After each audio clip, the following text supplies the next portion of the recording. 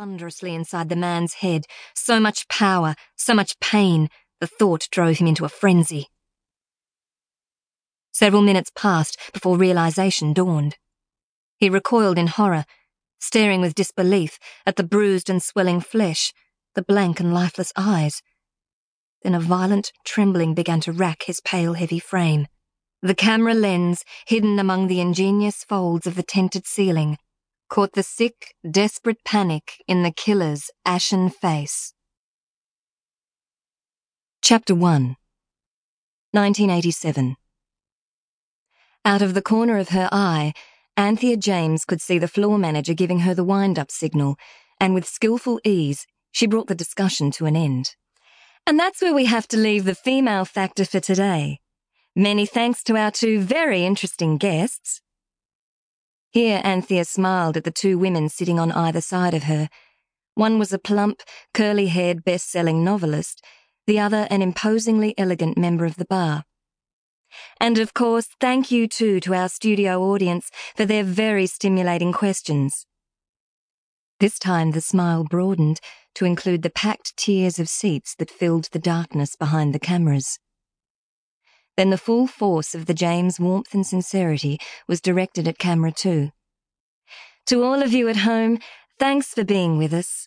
I hope you'll join us next week when the female factor will be looking at the question of surrogate motherhood with two more special guests.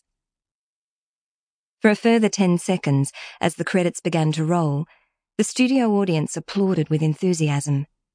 Then, at last, the show was over. Shaped along the lines of the Donahue program in the States, the Female Factor presented a forum for women of all backgrounds to discuss the relevant issues of the day.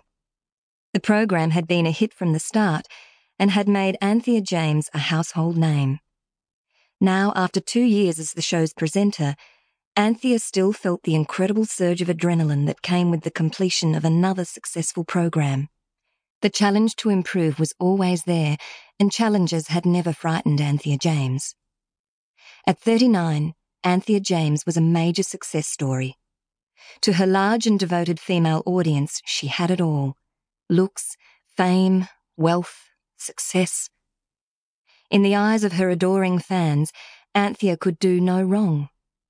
She was the woman they most admired, respected, dreamt of being. Now, as the audience of excited, chattering women began to file out of the darkened studio, Anthea stood up. As always, she knew better than to waste an opportunity where her public image was concerned. With no appearance of haste, she smoothly divested herself of her guests, promising to rejoin them soon in the network's VIP room. As she picked her way across the cable-littered studio floor, Anthea stopped and chatted with the departing audience, those ordinary Australian women whose lives contrasted so drably with her own. It cost her nothing, and in the end could be so worthwhile. The effect of Anthea's presence on her admirers was electrifying. That a woman as important, as successful, as frantically busy as Anthea James could spare a moment to listen, to laugh, to sympathise with them, made them glow with pleasure and self-importance. Their eager eyes fed hungrily on the image she presented. The gleaming red-gold hair, the expensive, understated clothes and jewellery, the full, perfect figure. To the women clustered round her, Anthea James exuded the confidence and ease of a woman who has never known rejection. Yet there was no resentment of their idol's glamour and good fortune. For, in some mysterious way, Anthea James was able to make them feel that she understood, that she knew what it might feel like to live in one of Sydney's dreary satellite suburbs with too many children and not enough money.